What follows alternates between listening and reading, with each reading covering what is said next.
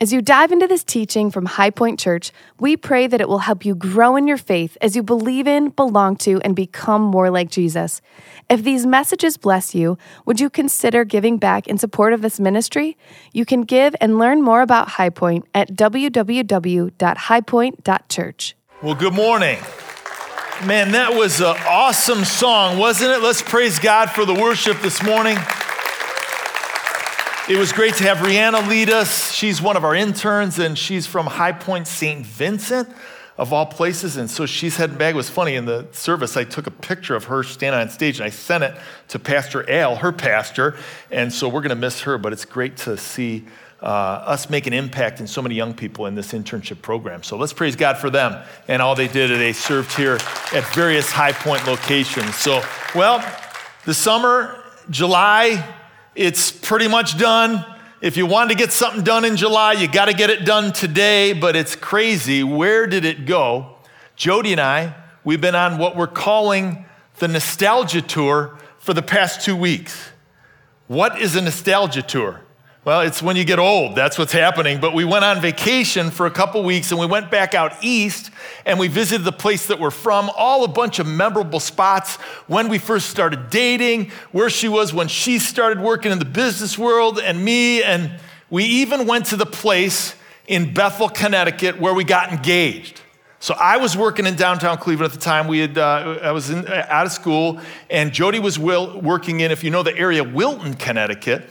And so I flew out there on Valentine's Day to pop the question. She had no idea it was coming. And so the plane, unfortunately, was delayed. So coming from New York to Connecticut, we're driving and we missed the restaurant. I mean, a 5-star restaurant picked out, we missed it. So I said, hey, is there anywhere else to go? And then so she's like, okay. And so she took me to this place called the Reading Roadhouse, and there was a band there, and it just wasn't the right atmosphere, if you know what I mean, for what I wanted to do. And so we walked in and we left immediately. She's like, what the heck, what's up? And then we went to another place, and I'm like, this isn't right either, let's go. And so she's starting to get a little nervous, She's like, something is happening here. And then this is what the kicker was. We're in the car, she's driving. Isn't there any like monuments or parks around here or what? And so then she started slowing down. She's like, I don't know if I want this. And so she drove me to downtown Bethel, Connecticut. And it was, the snow was falling down. I mean, there was nobody there because it was after midnight. And literally, we got out of the car, and the statue is right there. We got there by the monument, and I pulled the ring out of my pocket, and I mean, I did this right. I mean, I didn't have anybody hiding in the bushes with cameras. That's what they do now. We didn't know that stuff back then. And so we have literally no pictures. And so I got down on one knee, and then I practiced this on the plane. And I just said, so eloquently, at least I thought, I said, I want to spend the rest of my life with you. I mean, no awes, nothing. Like that. You guys are like, what the? Well, guess what she said? Okay. And to this day, she's never given me an answer to the question. She said, you didn't ask me a question. So I didn't answer, I didn't say yes. And so I gave her the ring, and she said, thank you. And then I said, do you know what that means? And then I regret this decision to this day. I said, she goes, what did my dad say? And I said, if I wanted to marry your dad, I would have asked him. But I want to marry you. This is going nowhere good. Please, if you're getting engaged or if you're thinking about it, don't follow anything that I've said. And then so finally, the next day I called her dad, and he gave us the blessing and everything. And then she still has never said yes until last week. I got a picture. We're there. We went to the place in downtown in Bethel, Connecticut, and we're there. And I got down on one knee, and she said yes, and I was thankful after 30 years. And then, but if you notice this. It's before, there's this is what everybody does now, like this. And that's actually not the real one. I had a cheap one. I had to upgrade it, but that's another story. That was kind of funny, but nobody laughed. but honestly, because it was snowing, we didn't really know what was going on with the statue. And then we realized it's a monument of a World War I soldier running into battle.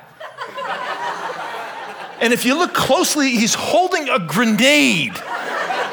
Now, some of you know our story. Our first year of marriage, it was a war. I'm telling you right now. And so we're laughing. We're like, oh my gosh, that was it. It was a prophetic vision of what year number 1 was going to be.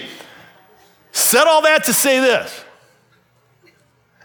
How do you make wise decisions?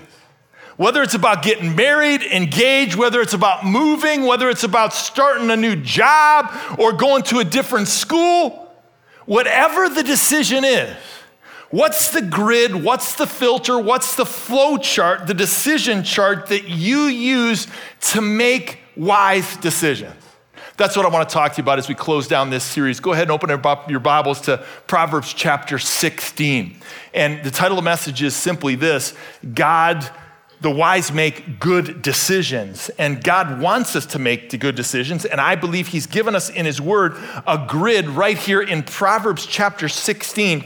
I've got 6 questions that I'm gonna pull out of these verses that I've used to make decisions in my life. I want you to use them as well. Why? So that you can make as good as a decision as Jody did when she said to marry me. But in all seriousness, we need help. And so Proverbs chapter 16, verse 1, let me begin reading to you. The plans of the heart belong to man, but the answer of the tongue is from the Lord. All the ways of man are pure in his own eyes, but the Lord weighs the spirit. Commit your work to the Lord and your plans will be established. The Lord has made everything for its purpose, even the wicked for the day of trouble. Verse 5, everyone who is arrogant in heart is an abomination to the Lord, but be assured he will not go unpunished. By steadfast love and faithfulness, iniquity is atoned for, and by the fear of the Lord, one turns away from evil. Verse 6 is so important, can hardly wait to get back to that. When a man's ways please the Lord, he makes even his enemies to be at peace with him. Better is a little with righteousness than great revenues with injustice. Verse 9, the heart of man plans his way, but the Lord establishes his steps. Father, thank you for the opportunity to gather today in this place. I welcome those who are here in person, those that are online. We ask that you would speak to us. And Lord, we all have decisions that we're faced with, that we're wrestling with. And I pray that you would help us to make decisions that would be wise decisions. And I ask you to use this text to help us to think that through. Not only for us that we would make wise decisions, but that we could be used to help others as we want to disciple and train others, help others to make wise decisions as well. If you agree with that prayer, simply say amen. First question to ask yourself to make a wise decision is this: will my decision please God? I mean, that's where we want to start. It's like, will that please him? And verse 1 of Proverbs 16 says, the plans of the heart belong to man. Some versions say, maybe you're holding this, the preparations of the heart belong to man. Now, what that indicates to me is that God has given us a will, a free will. He has graciously breathed life into you, and you're not a robot, and he hasn't programmed you, and you can make any decision you want. God has given us a free will. That's the apologetic to why there's so much evil in the world. When people say, well, why is there so much evil? Well, because people make decisions that don't please God. Amen. Did you know that you make 35,000 decisions every day? Over 35,000. That's what researchers tell us. All kinds of decisions. And God's given you a free will to make decisions. But this is the catch. But the answer of the tongue is from the Lord. So what that tells me is interesting verbiage, the answer of the tongue. That means God wants to speak into your situation. He wants to give you an answer if you ask a question. But oftentimes we don't, because we're not concerned about pleasing him, or at least we don't run it through a grid like this. So we've got to be understanding that God wants to give you an answer. It says in James chapter 1, verse 5, it says that for those who ask for wisdom, if you need wisdom, it says God will give it to you generously and without reproach. So God wants to dispense wisdom on you in your situation in the midst of your decision if you look to him. But how do I hear from God? Does God still speak? Those are the questions that I often get. Well, I can't hear an audible voice. I want to know whether I should do this or that. And if he would just tell me, well, how does God speak? 5 ways. God speaks through his word. That's why we spend so much time in his Bible. I mean, in this book that I want you to spend that time too, because he will speak to us through his word. This section, if you've heard from God through his word, give me a hand raise. Anybody? I mean, it's amazing how you'll hear from him through his word. God speaks through his spirit. That's the piece of himself, the Holy Spirit that he's put in you for those who have turned to him in repentance and faith.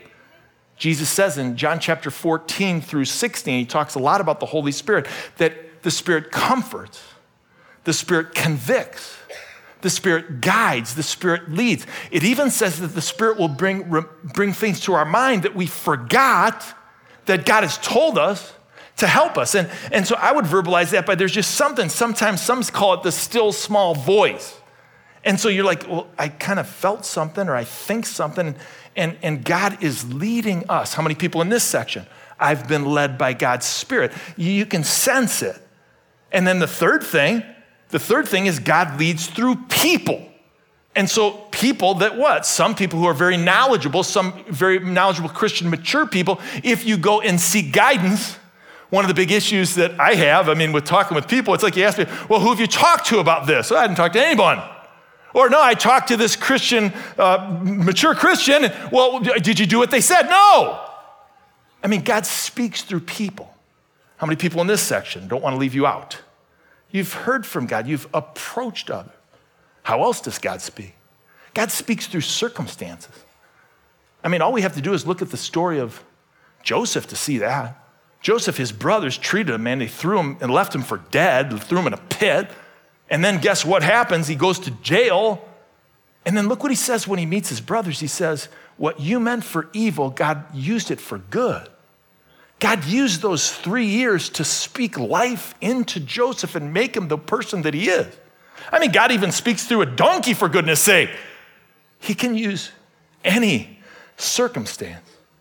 The more controversial one is that God speaks through dreams and visions.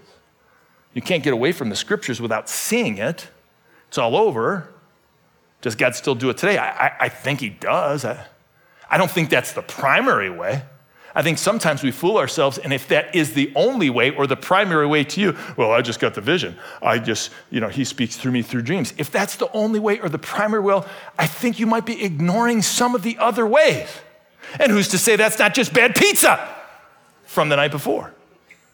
God speaks to us through his word and through his spirit and through circumstances and through people and through visions and dreams. And if we're willing to listen, if we desire to please him, we'll seek him to understand what steps we need to take. Second question to ask yourself is not just to focus on ourselves, which we often do, but will my decision benefit others? Will this decision that I'm making, is it going to be a benefit to other people? Look with me at verse 2, because I think here is primarily it's getting at the motivation of the decision. It's not just about me, but it's about the we.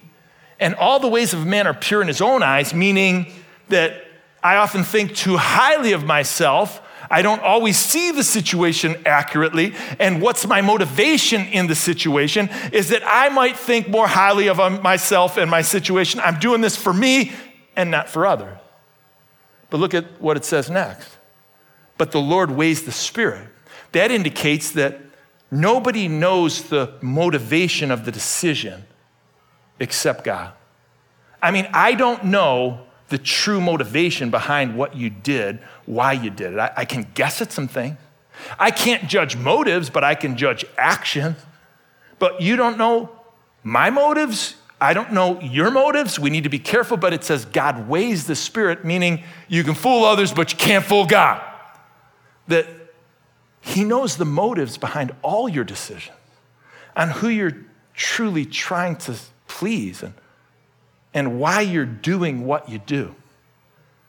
I've talked about, the vacation and this little tour we did, this nostalgia tour, and it was fun. We love, Jody and I love biking, and so we took our bikes, and when we were in northeastern Ohio, Jody was born in Kirtland, Ohio, and I moved there in like 8th grade, and so I've known her since then. And so we took our bikes and we rode them around. She grew up on a farm.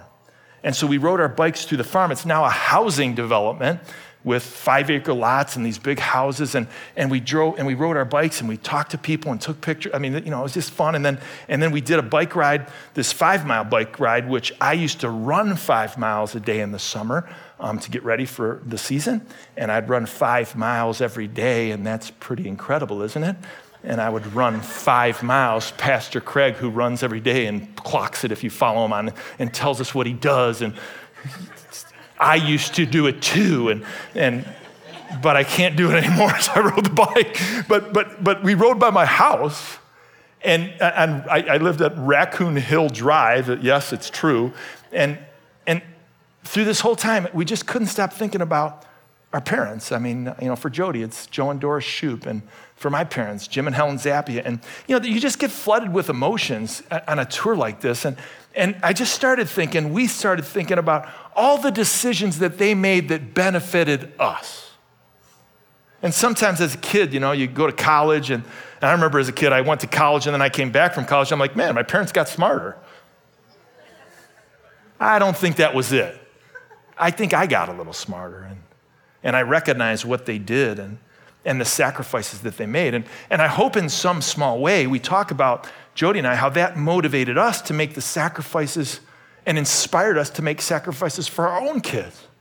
And I hope we didn't make decisions that were solely about us, but was best for the family. And I know all parents who are wise, you want to do that. Now that my kids are all out of the house, though, we don't make decisions for them at all. It's all about us. Kind of kidding, but who are you making the decision for? I love what this pastor says. He says it's so good. Sacrifice alone, it's barren, unrelieved, it's ghastly, unnatural, and dead. But self-sacrifice, that's what we're talking about. The sacrifice of self, illuminated by love, motivated by love. That's what we've experienced from our parents. That's what we want to give to other people. It's warm and it's life. It's the death of Christ, the life of God, that we can be sacrificial, and the blessedness and the only proper life of man. So, will my decision please God? Will my decision benefit others? Third question to ask yourself when you're thinking about making a decision, and all of us, we've got decisions that we're making, is this, that will my decision, will it align with God's will? I want to line it up to what God's will and God's ways and God's word. That's the goal. And so look at Proverbs 16, verse 3. It says, commit your work to the Lord. So work there, your being, who you are, what you're doing, what you're about. Commit there, if we were to double click on this word in its original language, it literally means to roll.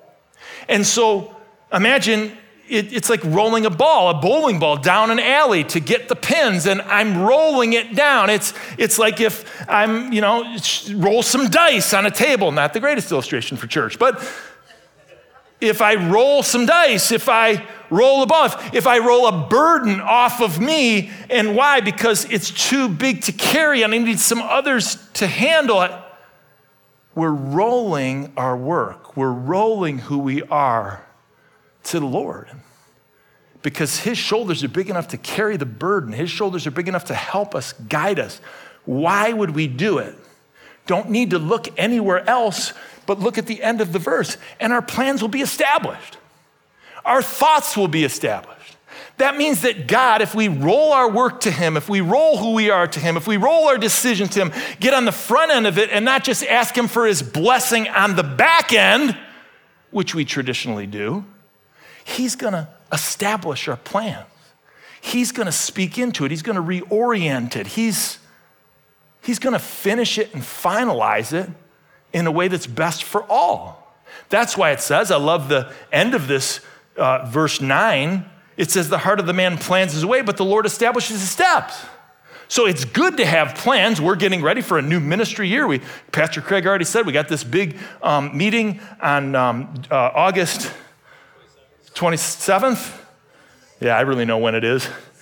And this is a meeting, though, we're doing this summit with all the volunteers and anyone who wants to be involved in ministry. And we're making plans for where we're heading in the fall. And so it's good to plan, but we want to make sure that as we plan our way, as it says in verse 9, the Lord redirects. And we listen and we get input and we get to a different place because we want him to speak in. I love the amplified version of this text. And it says in verse 3, roll your works upon the Lord. There you see the original language is used in this translation. Commit and trust them wholly to him. And then look at this. God will cause your thoughts to become agreeable to his will, and so shall your plans be established and succeed. So we want to align ourselves to God's will. Can God's will be known? That's a question I get a lot. What's God's will for my life? I can't tell you how many times I've sat down with coffee, especially with college students, with what is God's will? And many people describe it as they think it's like finding a needle in a haystack or a dot on a map and this specific thing that God wants. I mean, does God have a will? And if he does, how do I find it? Those are all good questions. And so I'm going to go fast here because I've done teaching on this in the past, but God's will for you is that you'd be saved. That's what it says in 1 Timothy chapter 2, that you would come into a relationship with him. That's first and foremost. I don't care what other decision is on your plate, that you would recognize that you don't have the capacity or the power to do it with the right motivation and to do it best.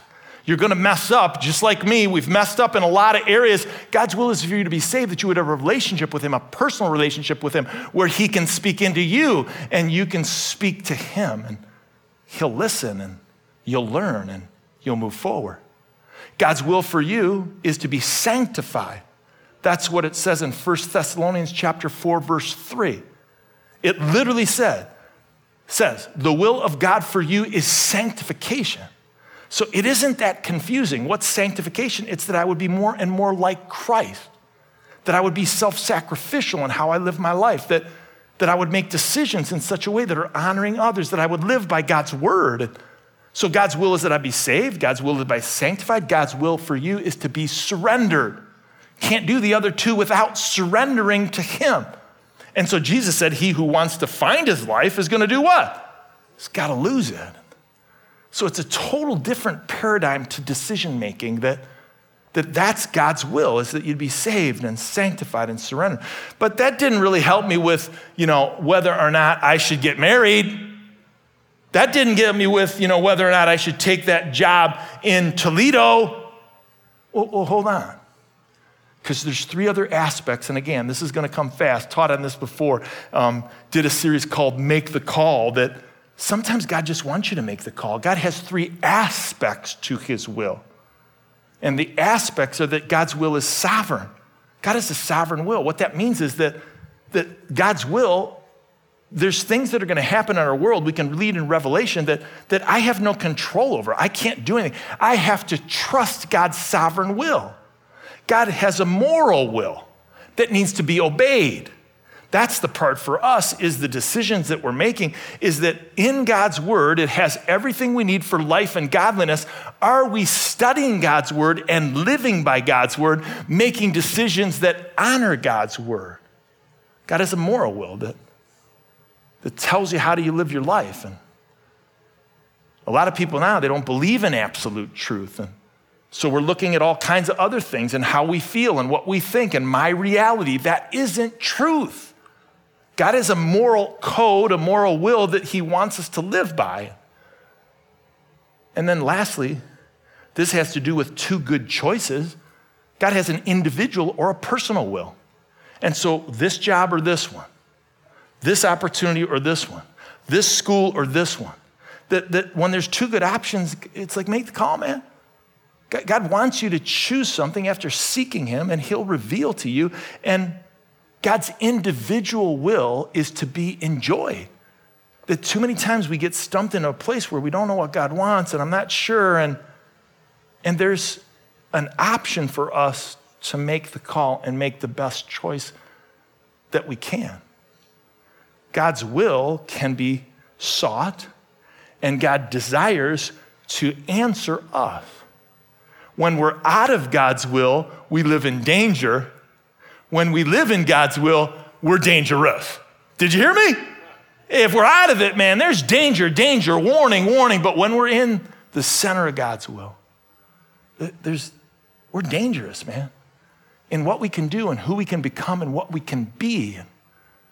So next question to ask ourselves, will my decision be free from negative consequences in this life and the next? Too many times we make decisions that we just, we don't think about the consequences of our decisions. And it's all about the immediate gratification of how this is going to make me feel in this moment. And we don't think about the next day or the next day and what that did to you. And so I see this in the text. This is why I love this passage. Look with me at verse 5. Everyone who is arrogant in heart sounds real broad with, man, you're arrogant. God doesn't like that. It's an abomination. You got to be humble. We said you got to embrace the truth of who he is. But be assured, he will not go unpunished. This is speaking of people will be held accountable for their actions in this life. There will be consequences now and for eternity. Now, we know that as believers, we say, yeah, there's going to be consequences for people who don't embrace Christ. And we're talking about what? We're talking about eternity. And you don't want that. I don't want to be apart from God forever. But I'm not only talking about that. I'm talking about us as followers of Christ. That there's some consequences for our decisions that we make that are immediate and could be eternal. I'll never forget when we first became Christians, Jody and I, we used to love listening to Tony Evans. Anybody remember him? And he just had a great way of saying everything. And he gave us 3 D words, and I've never forgotten them. And he said, Christians, based on the scriptures of Romans chapter 14 and 2 Corinthians chapter 5, verse 10, we all must appear before the judgment seat of Christ. That's Christians. And so we're going to be judged on 3 things. And so we're going to have to give an account, play the tape of our lives, and so we're going to have loss of rewards in heaven if we don't make the right choices now. This is a message, when's the last time you heard about this at church? We don't talk about it enough. And he said, Tony Evans, I'll quote him, he said that we're going to be judged on our deeds, that's what we do, or what we don't do. We're going to be judged upon our dependability, that's how we do what we do and how faithful we are to do it. The scripture says that we're to be good stewards unto death, that we should be faithful. And the third thing, so we don't lose rewards, we're going to be judged on our declarations. That's scary for a verbal person like me. That our words. As Jesus says in Matthew, he says that on that day you'll be judged on Judgment Day that for every careless word that comes out of your mouth. So every word, how we're speaking and why and what we're saying and the motivation of our heart, that we're gonna encounter a day of reckoning. So we just gotta make sure our decisions, are they what? Are they making wise choices that don't have consequences for now and for eternity? Now the truth is, I gotta be honest, as we did this nostalgia tour, we're in downtown Cleveland and looking over at the flats, and if you know that area, that's the party place. And I just thinking about all the things I did when I was not a Christian or when I just got out of school. And I made a lot of decisions that didn't please God. And I made some decisions for the short term for immediate gratification. In the long term, I didn't even think about it. You think when you're young, nothing's gonna hurt me. I'll try that, do that, what's up, yeah. And hopefully this isn't too much and takes me off the pedestal for sure, but I made a lot of decisions that I regret. And I've thought about those. And I don't think you're too much different than me. And that's why I want to point out verse 6. Verse 6 is the best verse in the whole proverb because the gospel is in the Proverbs. Look with me what it says at verse 6. By steadfast love and faithfulness, iniquity is atoned for, and by the fear of the Lord, one turns away from evil. That's the gospel. That who is the one that atones for our decisions when they're not good? Jesus does. And they looked forward to the cross. We look backward. And so forgiveness and grace is available because of the cross, because of what Jesus did. Amen? That the guilt can be removed. And so I know a message like this, we can think back of 5 years ago and 10 years ago and some decisions that we made that ruined some relationships and caused long-term hurt for other people. There's forgiveness. And forgiveness is available.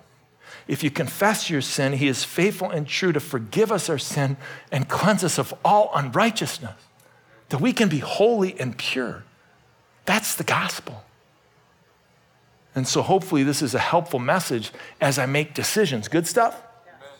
That I want to make decisions that please God. I want to make decisions that are not just for me, but that benefit other people. I want to make decisions that align with God's word. I want to make decisions that do what? That they align with his will, and they also do what? That I don't ignore the consequences of my decision. Two more, and I want to make decisions that will my decision lead to a good witness? Because that's really important. It's about what I'm doing and what people are thinking, and that is important. Notice verse 7. When a man's ways please the Lord, a woman's ways please the Lord, he makes even his enemies to be at peace with them. So what's this saying? That when we do some things that align with God's word and what he wants and his ways, that we can have a positive influence and impact on people we don't even realize. That your decision could be drawing them one step closer to God than you know. We want to have a good witness. When I was thinking about some of these decisions and we drove past this place I used to go to school, I don't know, maybe this is too much, sorry, but I was an athlete in college and I couldn't stop drinking. That's what you did on Thursday night. And I tried to, and I couldn't. I wanted to, and I couldn't break that chain. And then something happened when I became a Christian, and I don't know exactly, and I can't describe it. And I wish it happened for all the things that I struggled with and was chained to. God freed me from it. Anybody ever been there? It's just like it was gone. Like I didn't have the desire anymore. And I can't speak for everything and everything. I wish God would do that in every situation, that I'd be holy in every decision, but that one is just gone. But then I was nervous, if I got to be honest, that I was wondering when I went back with the old friends that we used to go out with, and I know what we used to do. You went to go to the bar, and I thought to myself, am I going to be the same person? Am I going to be as funny? Am I going to be the life of the party? Am I going to have the personality? Am I going to be able to be me without that? It's so foolish now. You think, yeah, sure, but you know what? That's the struggle in our mind, isn't it? And so I made the decision. I said, so I went up to the bar, and I'm with all the friends. They're all drinking it up, and I just ordered the O'Doul's. Do you know what O'Doul's is? It's a beer without alcohol. It tastes really bad. Now, they used to have just one. Now they have a whole line of you can choose from, and I've tried them all. None of them are good. But anyways, but I just started doing that. And I'm not joking around. The next thing I knew, guess what? My friends started ordering O'Doul's. They weren't even Christians. And I had an influence and an impact I didn't even recognize. And I'm just trying to get us to consider Romans chapter 14, verse 13 and verse 21. You got to make sure that our decision doesn't cause another brother or sister to stumble.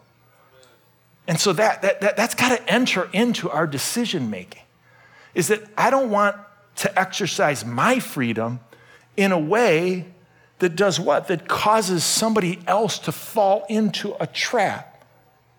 And that's what Romans 14 is all about. But as I open my heart to you, and I'm just telling you, like your parents, if you were brought up in a Christian home, probably you or your parents struggled with legalism. Anybody with me? Anybody remember that? It's legalism. How do I know that Well, it's like that was a struggle, that legalism was a very big deal. But I don't think that's the issue anymore. I don't think there's a lot of legalism in church today. You say, how come? How do you know? Well, because you're not all sitting in the front row and you're not all in dresses and ties.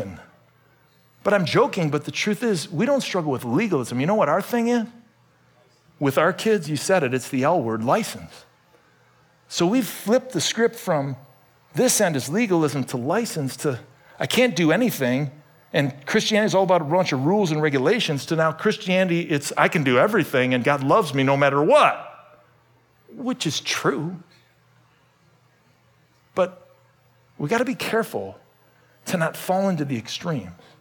And we got to make sure, I'm not saying that you can never have a drink with your friend. I'm not saying that, but the scripture says that we're not to get drunk, and that line is very hard to see. And the Bible says it, apply it to all kinds of things that we don't want to cause somebody else to stumble. Those things got to get into our decision making on a regular basis. So it's not just about the immediate gratification in the moment, but it's about the long-term effects. Do you hear my heart in that? Amen. Next one is this, last question. Will my decision glorify God? I mean, this is almost like the common denominator. It's like this is the whole chart, okay? And so by glorifying God, that means that I want to show God off. I want people to see how good he is and how awesome he is and how great he is. And so verse 8 says, better is a little with righteousness. So I'd better do a little bit stuff good than great revenues with injustice. Hey, I want to give glory to God in what I do, and it's better not to do some things than to go all out and sometimes do them. The heart of man plans his way. We've looked at this already, but the Lord, he's going to direct you. You know, it's good to have plans, but we got to be open to the Lord's leading and direction as he establishes our steps. I love what Anne Graham Lutz says about glorifying God. She says our ultimate aim in life is not to be healthy, wealthy, and prosperous or problem-free. Our ultimate aim in life is to bring glory to God. That's the target. That's what we're going for. And I hope that these questions, as we've studied through this series, are kind of an end point or an end cap on this is how I can make a good decision. And so these are what the questions are. So as I invite the worship team up, we're going to have one more song to kind of close. But I just want to make sure you get it. And so it's great to list some questions. I hope you understand, like, these questions have helped me in my walk. And my desire is they would help you with the decisions that you face. So let's just do a little practice. I mean, this is like home crowd. Let's practice. Let's just run a few situations through. So I don't know, how about this? Should I rob a bank? Well, somebody just said no, but hold on. I'm trying to have a little fun here. Would you just wait for me a minute? Why not? Well, because that won't please God, will it? I mean, and that won't benefit others unless I give the money away. See how we fool ourselves? Well, I'll give the money away for a good thing. Will that decision align with God's will? Of course it doesn't. And I know we're being foolish, but it's going to have negative consequences. Although now you rob some stuff, if it's under $1,000, it's okay, I guess. I mean, joking. But decisions have consequences, and that's not going to be a good witness. That's not going to glorify God. But let's be a little more serious, because I know there's questions here on people's hearts. Whether you're sitting here or watching us online, there's decisions that we're making. And so maybe you're thinking, should I remain single? I mean, I'm in my 30s, and I've tried, I've had some relationships. They haven't worked out, and it's just like, and that's an honest question. Will that decision please God? Yes, it will. Will that decision benefit others? Yes. Will it align with God's will? Yeah, we can turn to Corinthians. And the Apostle Paul talks about how that decision, you can invest yourself in the gospel, and certainly it will. It's going to glorify him. I just think it's important for us to run the decisions through the decision tree, for us to understand why we do what we do. And so how about this? It's like, well, should I volunteer and get involved in a ministry team at High Point? Now, isn't it interesting? When I said, should I rob a bank? Everybody's like, no. When I say, should we volunteer at church? Everybody's like, silence. There's nothing. But I mean, will that decision please God? Yes, it will. And it will please our pastoral staff.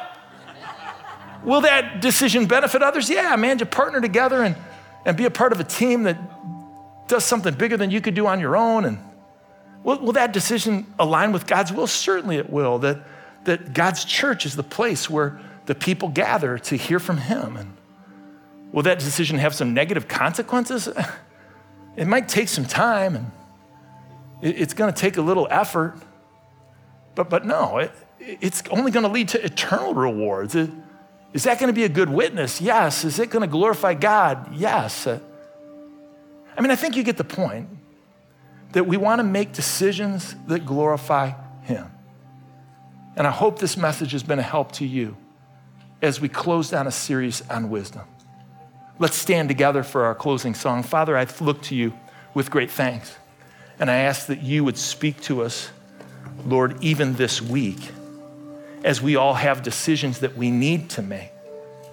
And even in this moment, as we stand together, it's a sign that, Lord, we're aligned with the fact that you have given us free wills to make the decisions that you want us to make. And so we are standing in solidarity, thanking you for the opportunity of life to make decisions. And we're looking to you, we're calling out to you in this moment. Lord, we're asking that you would give us wisdom. God, we look to you for vision. We look to you for direction. And may this last song symbolize the prayer of our hearts. That God, we want to look to you because we believe that you will give us vision and you will give us wisdom for the decisions that we're faced with. If you agree with that prayer, simply say amen.